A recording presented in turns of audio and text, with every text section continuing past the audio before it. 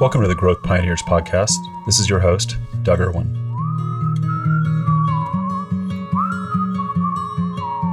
On this episode of the podcast, I speak with Kim Lane, the Chief Operating Officer for Right to Start. Right to Start believes that everyone has a fundamental right to start and grow their entrepreneurial dreams, and I couldn't agree more. Kim is an amazing guest. I really love what she's doing, and I hope you enjoy this episode. So on with the podcast. Kim, welcome to the Growth Pioneers podcast. It's good to see you. Thank you so much for having me. Yeah, I've been looking forward to chatting with you since Victor connected us, a couple months ago? Yeah, me too. Yeah, so you're based in Arkansas, correct? Yes, Central Arkansas, just outside of Little Rock. Yeah, we'll dive into this a little bit later, but it's not often that I get to meet people that have Arkansas roots. We have a couple of we have some shared connections in Arkansas, which is always exciting. So exciting! Yes, always love to meet a fellow Arkansan or an Arkansas native or somebody with ties to Arkansas. Yeah, I have deep family ties, but we'll get there. But so why don't you give the listeners a little bit about your background and tell us a little bit about yourself. Sure. Yeah. So my big passion is entrepreneurship. And also, strategy and operations and how to create and optimize companies to make it easier for entrepreneurs to succeed. So that's looked at a few different ways. Over the course of my background, I actually started out as a journalist covering entrepreneur stories and was just so inspired by the work that entrepreneurs were doing. I actually, a tangent, I was an English major in college and I loved poetry. And there's one particular poem that I think about a lot with entrepreneurship. It's called George Gray by Edgar Lee Masters. And in the poem, he says that his life was like a boat with a furled sail at rest in a harbor, which means the sail was never used.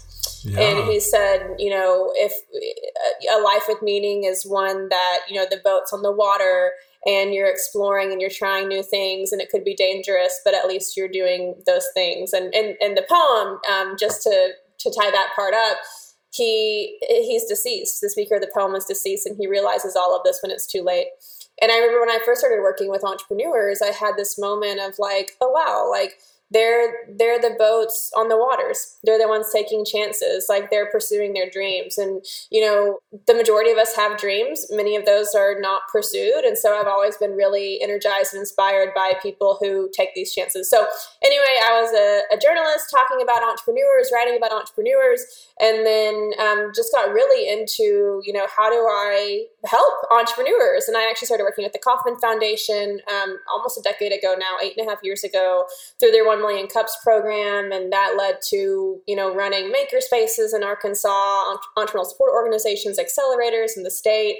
And then, being in leadership roles at the organizations running those, I started an entrepreneurial support organization in Conway focused on minority and rural entrepreneurs. And then I got really involved in the more like the systems work of this. So I started working with Kauffman's 1 Million Cups program, which is I think probably all your listeners are familiar with that program, sure. But I work with about 200 volunteers across the U.S. Who are running 1 Million Cups, which connects entrepreneurs, educates entrepreneurs, and inspires them on a weekly basis. But then I also started working with the Global Entrepreneurship Network and doing more international sort of entrepreneurial ecosystem development work and working with, entrepreneurs in Nepal and Bosnia and South Africa on like how do you start up your entrepreneurial ecosystem and make it easier for entrepreneurs to succeed. I also started working with Facebook, now Meta, to do work on they have a program called Elevate, which supports Black and Latinx and Hispanic entrepreneurs, and really leveraging the Facebook platform to level the playing field for entrepreneurs. And then have been really honored to work with Victor Wong at Right to Start, it's really impactful because it's systems level change again. So it's looking at entrepreneurial policy. How can we really change the paradigm that we're all operating within to make it easier to succeed? So that's sort of a very high level, broad brushstroke of the work that I've been doing. But like I said, it's all sort of in the same realm of really helping people pursue their dreams and creating a world where people's dreams are more likely to come true. Well, I think, Kim, you're officially now my new favorite person. Honestly, I mean, What a kindred spirit. I mean, just listening to your, obviously the poem really struck me. I mean, I obviously I think if you are supporting entrepreneurs at the level that, the way I think about it, it's truly a calling, right? Like I see the challenge as it faced. I mean, it's obviously an amazing opportunity to create your dreams, but it's not without its challenges, and just, people to really see what's possible and help support people is just, it's a deep calling for me. So it seems like we're kindred spirits in this way. Absolutely. And I'm just excited. I mean, Victor is one of my dear friends. I mean, when I first started this work at Eton about 10 years ago, my CEO handed me a book and said, read this. It was The Rainforest. And it was pretty dense, to be honest, and a little academic. And so I looked it up, and they had a workshop, and I was like, a workshop's much better for me. I'm better at learning in person. And immediately upon meeting Victor, I was like, these are my people. Like, I was so fortunate to get connected to him in the early days of the work. And, his work has really laid a foundation for what we've done here. So when he suggested we talk, I listened, and I agree. I think he knew we would hit it off immediately. So exactly. Happy to have you on here. So it is really cool. Like I experienced that too, in terms of when you start to meet people in this space, and it's like, oh my goodness, they're singing my song. Like, these are all the people who have been thinking the things that I think. And so it is super nice to be connected in this kind of global network of kindred spirits. Totally. And, it hasn't been a thing for that long. I mean, it wasn't that long ago that this idea of an ecosystem builder or anybody helping support entrepreneurs was not even really recognized. I think, it was early days, Kauffman Foundation, those started Startup Champions Network, really trying to professionalize the idea of being an ecosystem builder, or even, the idea of being an entrepreneurial support organization. I mean, there was early adopters and things, but really kind of on a global scale, it's reasonably new. Definitely. Yes. We need to band together, and what I'm really excited about, I mean, it sounds like you've done a lot of great work. I mean, 1 Million Cups is a great program. We've been running it here for 8 years or 9 years or something. And the work with global entrepreneurship, I think that's really amazing. We did a little work with the Mandela Washington Fellows, but most of our work has really been focused locally. So what an interesting perspective to be able to kind of look out across the world and see the commonalities and probably a lot of the different unique challenges. Yeah, it is really, really interesting, how many of, aspects of entrepreneurship are truly universal. And then obviously there are major, major differences when you talk about international entrepreneurship and things like that. But I will say, back to the poem, a big commonality is just the ability, people's appetite for risk taking. Yeah. And how, of course there are different barriers depending on where you live. But I think it is really interesting and of course inspirational to talk to people who have taken the risk versus people who have an idea and are afraid to take that risk. Yeah, I agree. And I think that people are starting to, well, maybe not. Maybe it's just maybe me seeing what I want to see in the world. But it does seem like people are starting to recognize the power of entrepreneurship more globally and really in terms of making your own way. And I'm just glad that there's, we're able to distribute information out into the world in different ways. But so let me ask you a question. So you got probably connected to Victor through Kauffman Foundation? Is that where you guys got originally connected? Yes. So, now you're Chief Operating Officer of an organization called Right to Start. What was sort of the original inspiration for you to start Right to Start? Yeah, so this is, Right to Start is definitely Victor's brainchild. And, I look back very fondly on the day when Victor called and told me that he was starting this, organization, and we chatted about what it would look like. And, we were volunteers together building the organization for over a year. And, there was just a lot of, I think, we both really believed in the mission, and what was needed. And so the picture Victor painted early on was, we have a disconnect between the grassroots entrepreneurs and their supporters and the grass tops policymakers and civic leaders. And, the grass tops are creating the system that the entrepreneurs operate within. And so how do we seek to close that gap? And, so that was sort of the impetus. And of course, as you know, just from my background, like I was bought in immediately. Sure. And Victor had written this manifesto, which is now on Right to Start's website. And that was sort of like our guiding light in the beginning.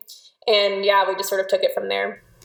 I mean, one of the things that I just really appreciate about what you're doing is, I have, being in the trenches, I have tried to move policy in our state largely unsuccessfully, to be honest. I mean, we've gotten a few small things pushed through, but it's sort of a David and Goliath, right? I'm here out there representing the little guy, and then all of a sudden, like something like non-compete reform.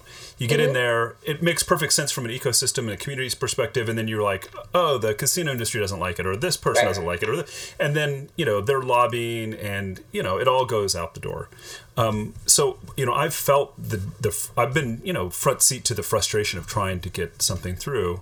So the fact that you're, really trying to bridge the gap between, I love this, the grass roots and the grass tops is powerful. So tell me a little bit more about what Right to Start is doing to kind of bridge the gap and support entrepreneurs. Yeah, totally.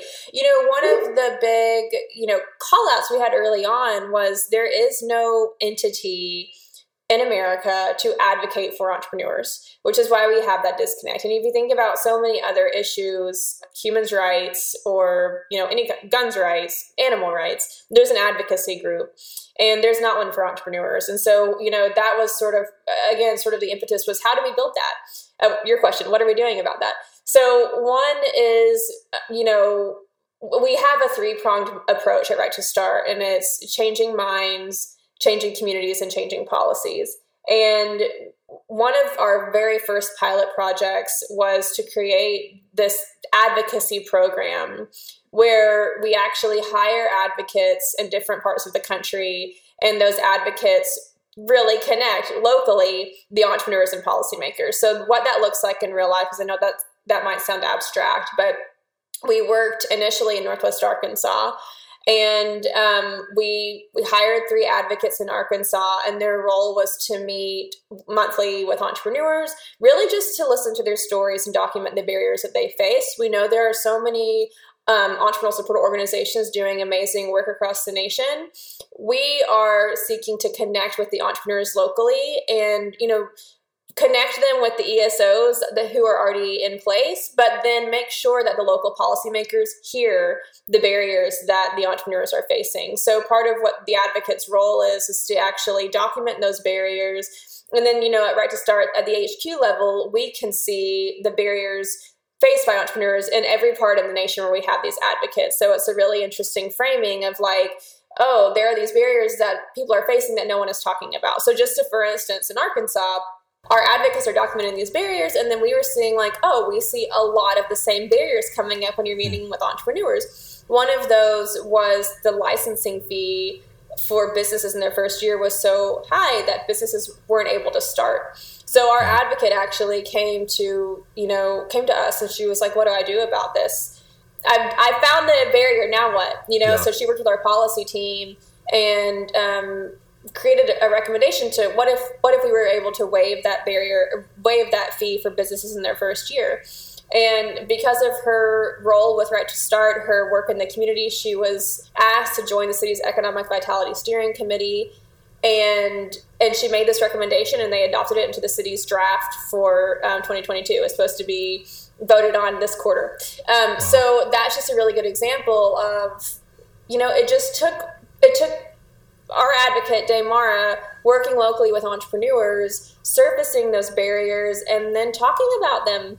And then a change happened. So I think that's just an example of like, what if we were able to see that type of ripple effect across the nation? So we'll have those local wins, but then we're able to also, we've been working with, for instance, the U.S. House Entrepreneurship Caucus. And we're able to talk about those local wins there as well, and about how, policy change in big and small ways can have huge impacts on entrepreneurs. And, the stats are there. We know that new jobs come from new companies, not old ones. And so if you just look at a very granular level, okay, so new companies create new jobs, but in Northwest Arkansas, for instance, people aren't starting new companies because of the licensing fee. Yeah. So you can see like, okay, well, so if this fee is waived and more companies start, then maybe we'll have more jobs in Northwest Arkansas. So yeah, I think it's really powerful. Totally. No, I mean, getting out there and hearing the challenges firsthand with the entrepreneurs and then being able to look across the country and really see that, that's really powerful. It's, there can be some microcosm issues, but then you're kind of seeing that across the board. And then, what I heard is, big companies have a lot of political power, right? They're entrenched in that. Collectively as a group, there's a lot of entrepreneurs, but individually they don't have quite that same power. And you've got the Chamber of Commerce and things like that, but even in the chambers, what I've seen is you still have big companies get in there and have more sway. And so the issues that might be a real issue for the small companies tend to get drowned out by, not always, but tend to get drowned out by the bigger players in there. So really having that, what I'm hearing is really having that voice of somebody that represents the entrepreneur is really powerful in that to make sure the policymakers get access to what's really going on the ground. Right, and I think that's why Right to Start is feeling such a critical need, because big companies, they have advocates. They have lobbyists, and they have resources where small companies just don't. Oftentimes, entrepreneurs are so heads down they don't even have time to talk about the barriers that they're facing. Right, there's no place to even talk about that historically. So I think that's why it's important for Right to Start to say, like, we have your back. We will reach out to you, we'll understand your barriers, and then not only will we just document them and talk about them, but we'll actually, these barriers influence the pro-entrepreneur policies that we work on from a policy level. So that's the other kind of leg of the stool is policy. So we have all these pro-entrepreneur policies that we recommend, and we've actually are really excited because a few states actually in 2022 are introducing Right to Start Acts, which will have these pro-entrepreneur policies and hopefully change entrepreneurship in those states as well. The first Right to Start Act was introduced in Missouri last year, and it passed the House, which was a great sort of precedent for future Right to Start momentum in the future. And then also from the media side, part of our role is just how do we make entrepreneurship a community priority for everybody, not just for the entrepreneur, not just for the entrepreneur's family. I think a lot of times it's one of those things we hear, and it feels like a very specialized issue, like, oh, entrepreneurship, somebody who just wants to start something, that doesn't apply to me. I think a part of our role is saying, like, but it does, because it's about job growth. It's about, economic mobility. It's about the quality of life in your city. So if you can look at it, if you can frame it like that, it matters to everybody, even if you're not the one starting a company. So, for instance, in Arkansas, back to use that example, our media team worked closely with Daymara, our advocate, to share that story in the media. And so now, she's had multiple op-eds, and we're able to talk about why entrepreneurship matters, because it does. So I think part of our job is just that framing as well. Totally. Well, it's one of my missions, and actually Mike, our CEO, really talked about this, is like, how do we make Nevada the most entrepreneurial state in the nation? So we're competing now, awesome. Globally. Right. So, what does it really mean to take a step back and say, how could we be the most entrepreneurial state? And this is what I love about Right to Start.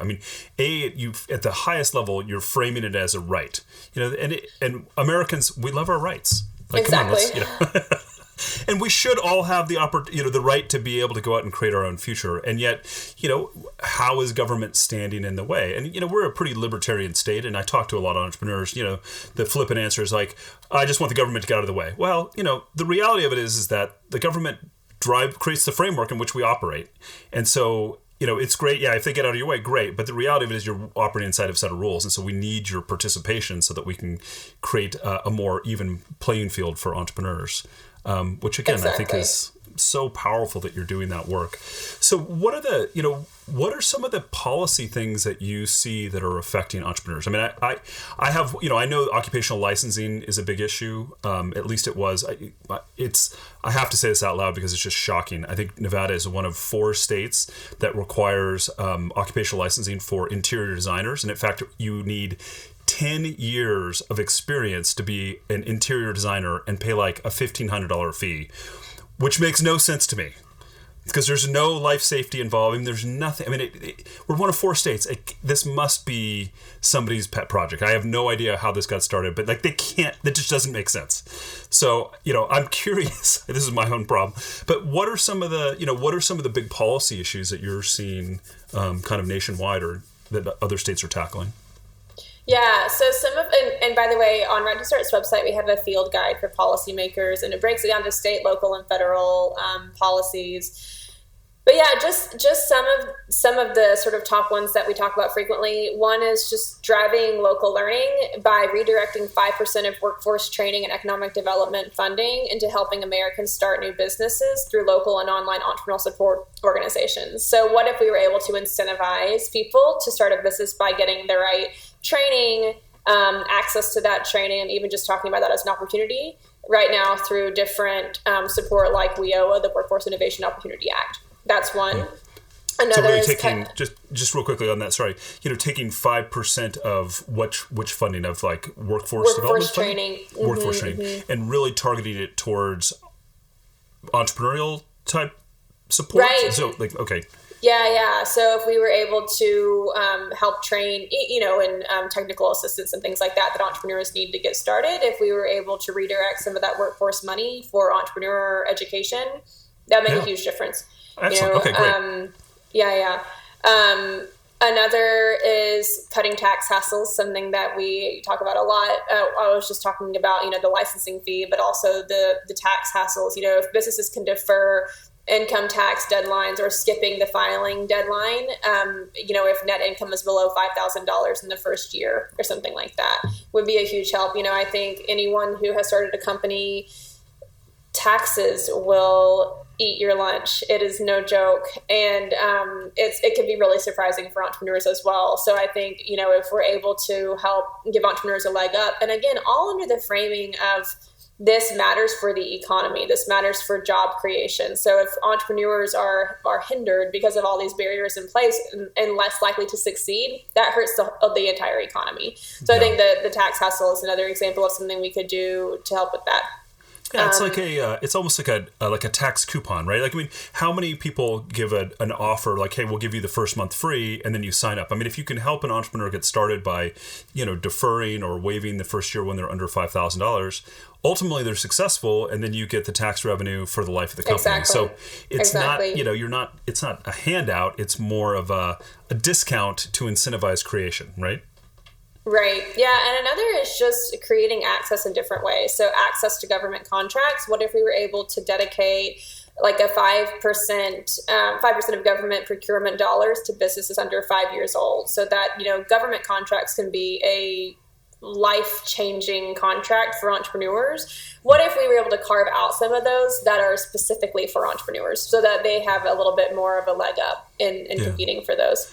So what does it look like today on most of those? Do most of these go to larger established companies? Is that really the issue? I mean, I'm sure I can infer that, but it would give entrepreneurs a leg up if they had access to if they had a sort of a carved out piece of those contracts. Yeah. Yeah. No worries. We'll keep going on that one. Yeah. It's all good. So what are some of the other policy issues that are really at, kind of the top of your list? Yeah. One is free to compete, prohibiting non-compete agreements that prevent Americans from starting new businesses. So right now, actually, 1 in 5 Americans are held back from starting a business because of non-compete agreements. And, as you noted earlier, this can be a touchy topic, but I think the sort of the brass tacks of it is people's hands are tied from starting a business because of these non-competes. And so if we were able to sort of rethink those, it would create opportunity for entrepreneurs. Yeah.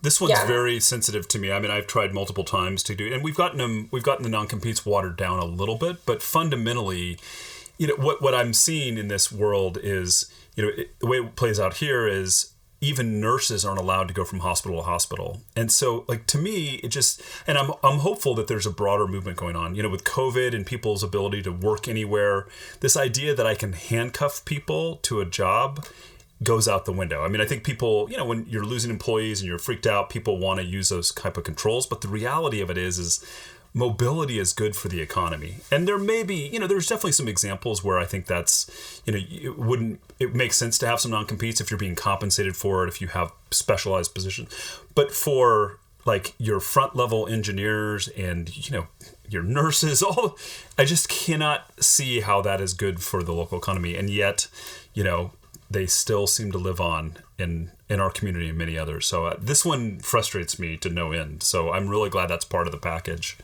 Well, and we've talked to, we have a lot of firsthand, very compelling stories of entrepreneurs who have great ideas and they just can't start their businesses because of non-compete. So we know that that's a barrier, and so it's a matter of what can we do to bring down that barrier for entrepreneurs. And then one last one is just debt relief.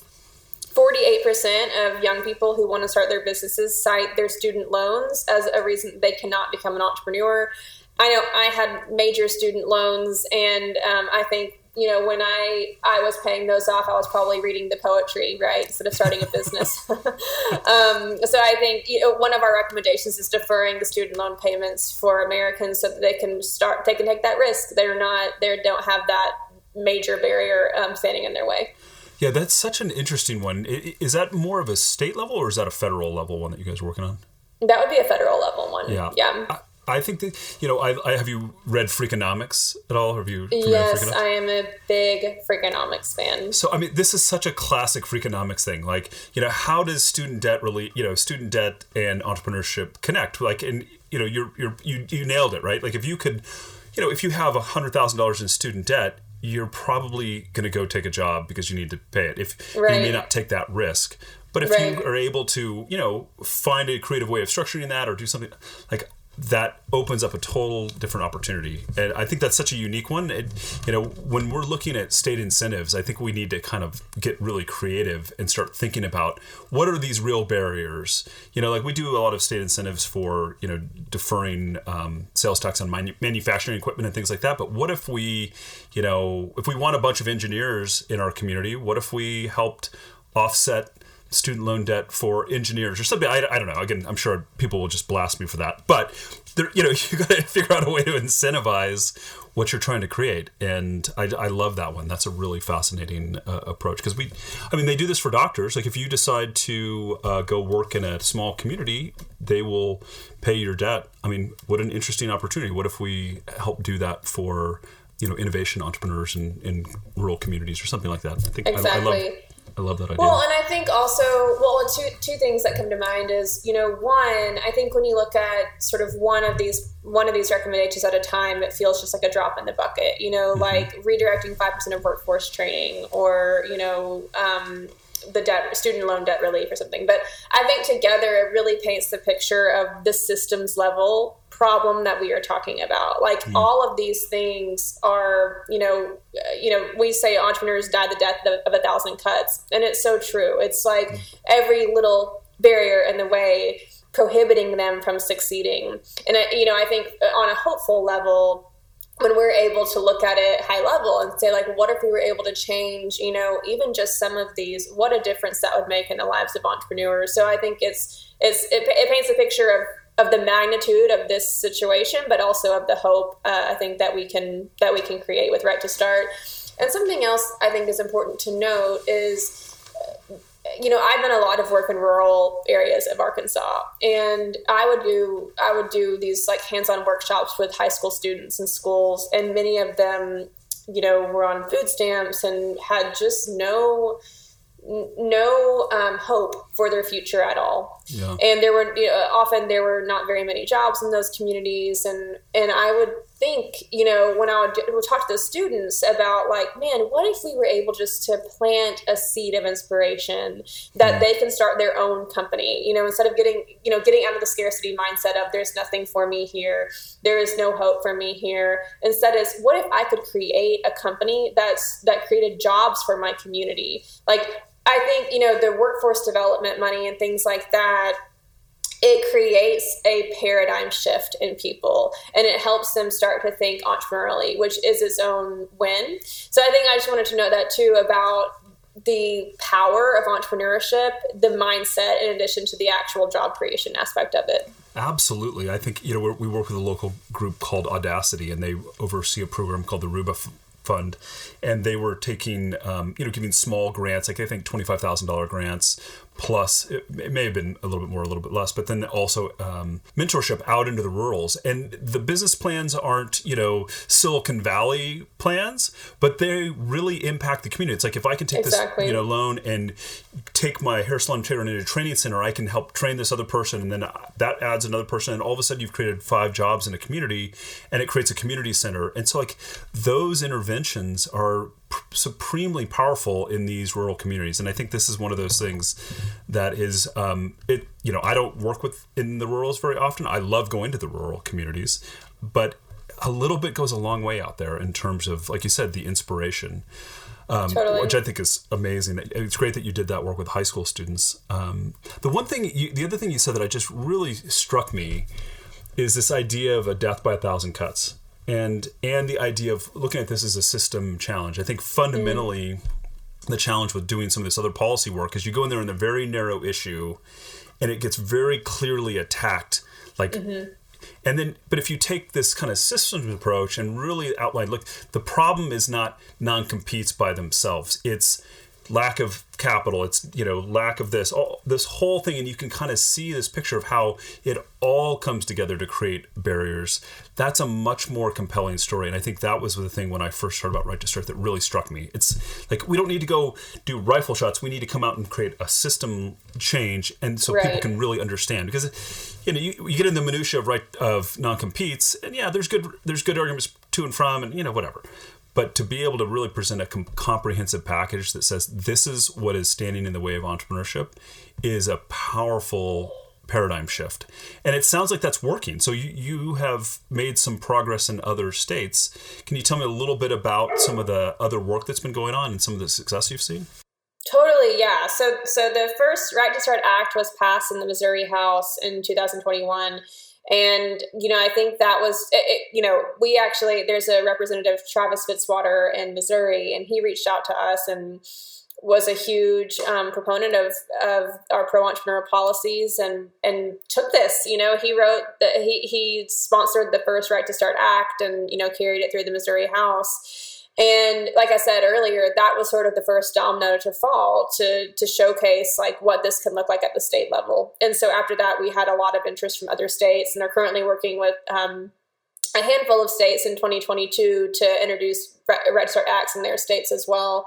But I think that, the one in Missouri, for instance, had several of our pro-entrepreneur policies. So to your point, you were saying like, you could really dig into non-competes, for instance. But when you put them all together and really frame it as a Right to Start Act, this is all about helping people realize their innate right to start a business. And I think also just thinking from a policy perspective too, like, America was built on entrepreneurism.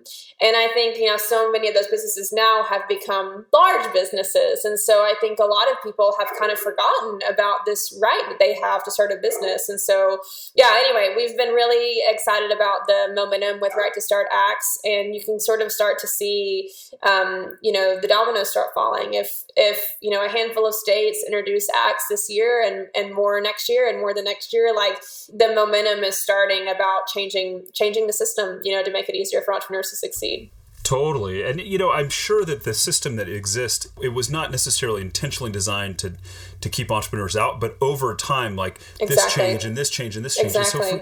So if you're able to come in at a 50,000 foot view and say, look, these changes that happened over this whole time, now the net effect is we're preventing new business creation or we're creating unfair barriers. And especially these, if you look at these as a group. So I think it's a part of it is just shining a light on what's happened and saying this is the result of all these things that were well intended that now together create a barrier that was unintended. So let's just go fix that and bring back our right to start a business. I think that's exactly right. So much of it is just connecting the dots and again, it's just because there has not been this advocacy group for entrepreneurs in the past. So if no one says like, these things, new businesses create new jobs. 48% of young people want to start a new business, but they cannot because of student loan debt. If we were able to defer student loan debt, more young people could create new businesses. Like if no one is connecting those dots, it's just not going to happen. Yeah. And so like we saw in Arkansas, like all it took was somebody saying like, hey, why don't we do this? Why don't we waive the business licensing fee? And they said, okay. And so it's hopeful that, obviously it takes more, depending on the issue, than just servicing it. But I think part of it is just, like you said, shining a light, connecting those dots to showcase the importance of reducing these barriers. How do you get momentum behind this? Is it being led by a bipartisan coalition? Is this like all the entrepreneurs getting, pitchforks and torches and going to the House? Like what does it take to actually get this thing moving?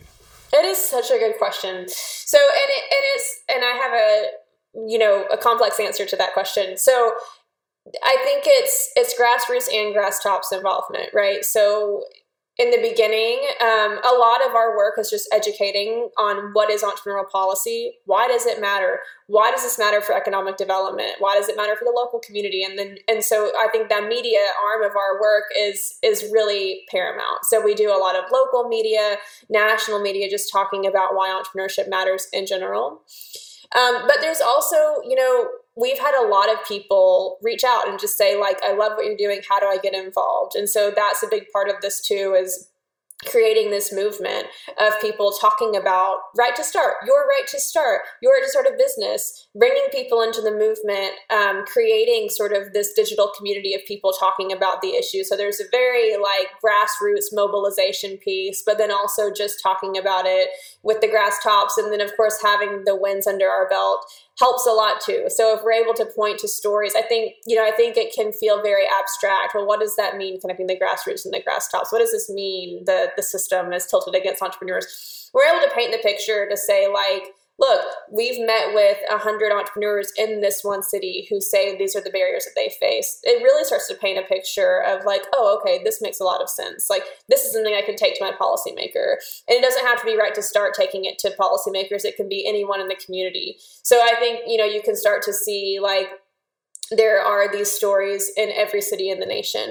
And if we're able to really start to chip away at those and what they look like, we can make a difference. So right now we have advocates in 5 cities in the nation, and we're currently looking at growing to 15. We're gonna have 15 advocates by the end of this year, and currently have 17 ambassadors in our network. So we have these advocates who are sort of our boots on the ground, like I said.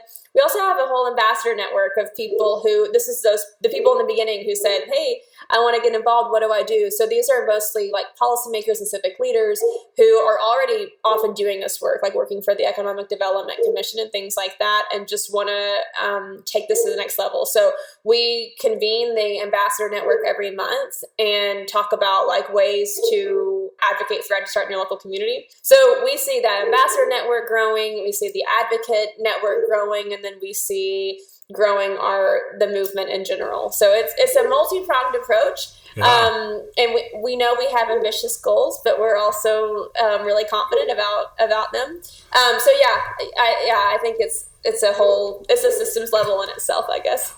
I think you are on the beginning stages of something miraculous in terms of change. And I've got to say, I know that we will find advocates and ambassadors for you both in the North and the South. I mean, we're working very hard. This is a big year for Nevada in terms of entrepreneurship. There's a lot of things happening. I know that we will find some people that will be great advocates and supporters. This is just the start. So I'm excited to hear that's happening in other places. One of the things that Victor mentioned to me was kind of an interesting, getting some of these things pushed through, the policymakers has been a bunch of interesting bedfellows. I mean, is this run by... It seems like you're finding common ground across Democrats, Republicans, and Libertarians, and Independents, and all of that. What do you think that's all about? Yeah, such a good call out. I think there are so many elements of entrepreneurship that crosses the aisle in a really beautiful way. And, I think, yes, we have worked with people across the aisle on several of these issues, particularly the Right to Start Act of Missouri comes to mind. But, there are supporters for different aspects of it just because of the universality of starting a business and creating jobs and wealth creation. And so I do think that there's a powerful message there of why this matters for everybody, regardless of your ideology. Yeah. And so, we've definitely seen that in our work in very real ways. That's great. I mean, I really feel like our community is sort of the brackish water between the Cowboys and the Burning Man crew, so but they can find common ground about independence, freedom of speech, these types of things. And even though maybe they have some different views, there's some common thread. So whatever we can do, and to me, I do feel, maybe again, I'm biased here, but it feels like America was built on entrepreneurship. This is like part of our DNA, and maybe we've just gotten away from it a little bit. So to go back, it doesn't seem like this should be that hard of a thing for us to get behind. It's like part of who we are that maybe we've just forgot about a little bit. I think that's exactly the message. It's, this is something that lives within all of us, but we just don't know it yet. And how do we remind and draw people's attention? You said, to that right that we have. And, it may not be a right that everyone wants to pursue their own business, but we should definitely know that it exists and be supportive of others who are pursuing that. Yeah. Yeah. So how do people support Right to Start? I mean, you're a foundation? Are you, can people donate to the, how does the Right to Start organization get fuel to fight the good fight? So Right to Start is a nonprofit, and we do accept donations for anyone who wants to get involved in that way. But we also encourage people just to join our movement. If that means following us on our social media channels or following our newsletter and things like that. There are lots of different ways to sort of join the movement. Even if a very granular way to get involved is just support local entrepreneurs. Go to your local coffee shop. Like when we were just chatting earlier, something that came to mind to me is, we have a little local food truck that's just like a 2-minute walk from my house. And every time I go, I think actually on the back of his menu, it's a printed menu. It says, when you support an entrepreneur, you support a dream. And I always think this is why we do this work at Right to Start. So I think on the very smallest level, to support Right to Start, support your local businesses. And then there are all kinds of ways to get involved on our website, which is righttostart.org. I love it. Poetry, inspirational messages. I need you on all the podcasts. I'm totally fired up about supporting entrepreneurs. Yay. Well, we're so honored to be here and happy to come back anytime. Yeah, no, it's great. I mean, so, you've done a lot of other work in community. I mean, what are some of the things that, especially when it comes to the underserved community, what are you seeing out there? Like, what are some programs that you would call out? I mean, I think on everybody's mind right now is like, how do we bring people to the table that have otherwise not been at the table? And I got to imagine with your work in global entrepreneurship and in Arkansas, you've seen this. I mean, are there some things that you could, help call out as like really, tier 1 programs or things where we should take a look to see if there's opportunities to partner or kind of model what they're doing?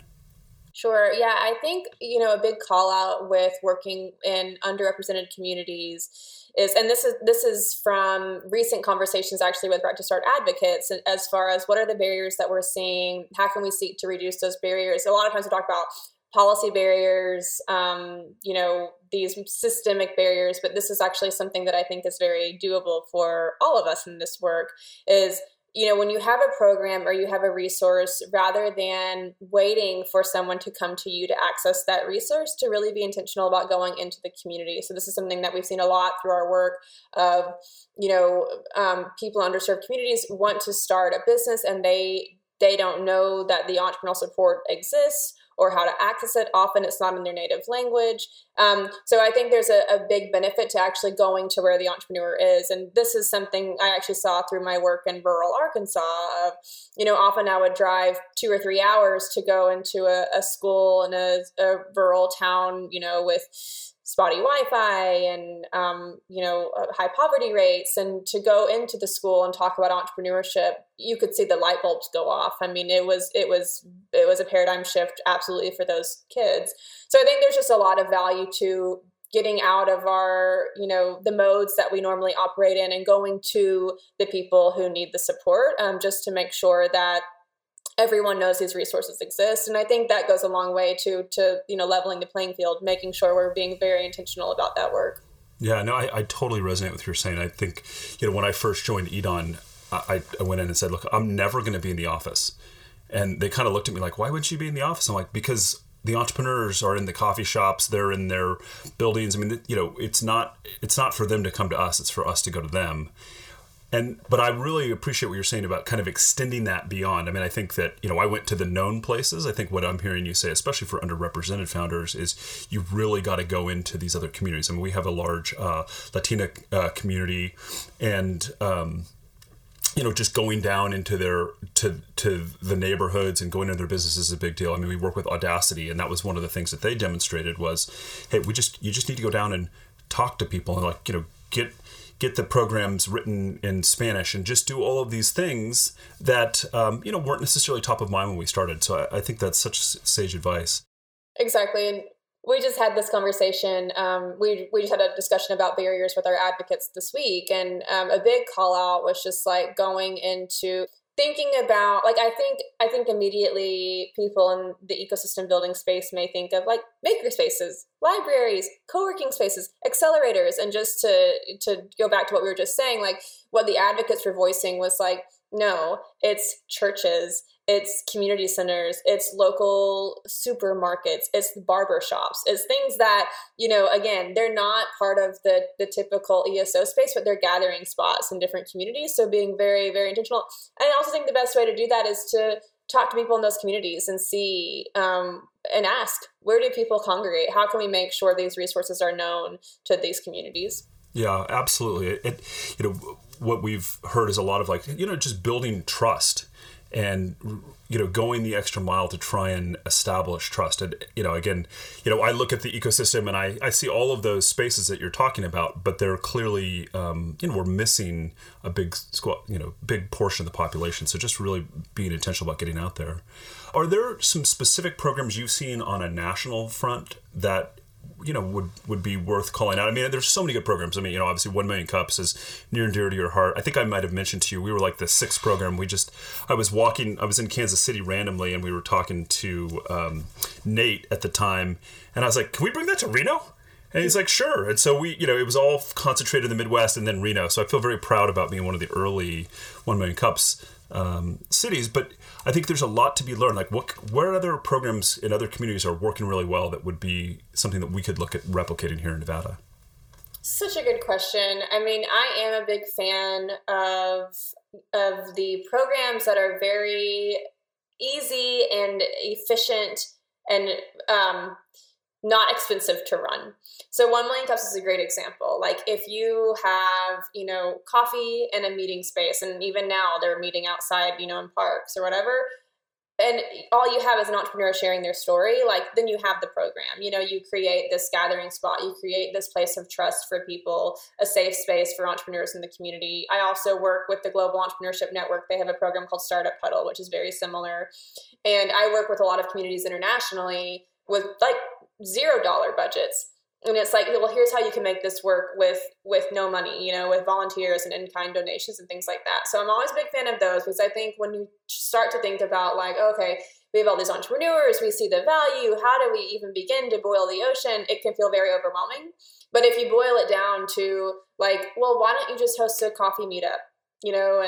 Or just everyone get together to a certain location, talk about entrepreneurship, talk about barriers, talk about ways you can help each other, then I think it feels much more doable. So I would say those, and not to mention the thousands of ESO events across the nation that are just hugely valuable. I think part of the challenge now is there are so many of those events and support services that it's just a matter of connecting people to them and making sure entrepreneurs, I mean, I've heard this in so many communities across the nation of there's an entrepreneur.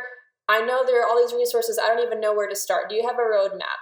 Where do I go for that? Where do I go for capital? So I think just at this point, it's a lot of figuring out, optimizing, right? What already exists and making sure entrepreneurs know that as well. Yeah, it's funny. It is a big problem. Like at the beginning, you're just like, I need to get resources in the community, and now it's like, oh, I need to help navigate through. I mean, I've always felt like one of our roles, and if we could create a bunch of community ambassadors that are really just, guides or to help people journey through the community. Like you need someone to help curate what your experience is. So if someone comes in, they're raising $20,000 to start a bar or restaurant, and then they say, hey, like, introduce me to all of your angel investors, that's probably the wrong thing for them to do. You have to kind of redirect them. Hey, maybe you need to go talk to the Small Business Development Center. So there's a fair bit of navigating, because it's not like a linear progression through the ecosystem. I mean, it depends on where you're coming in, where you're going, all of that. So it's really important to educate people that can be ambassadors or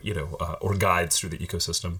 I mean, I think this is it's interesting in our world because Vegas ostensibly is behind Reno from an ecosystem development standpoint, but has a huge opportunity. I'm just so excited about what's going on down there. You've got Startup Vegas, you've got the Blackfire Innovation Center, you've got all of these things coming together, and finally it seems like there's a groundswell there. But one of the things it reminds me of is the importance of what you're talking about. Like, it's grassroots, community, culture first. Like, you really have to have that. And then, some of the bigger things come as a result of it.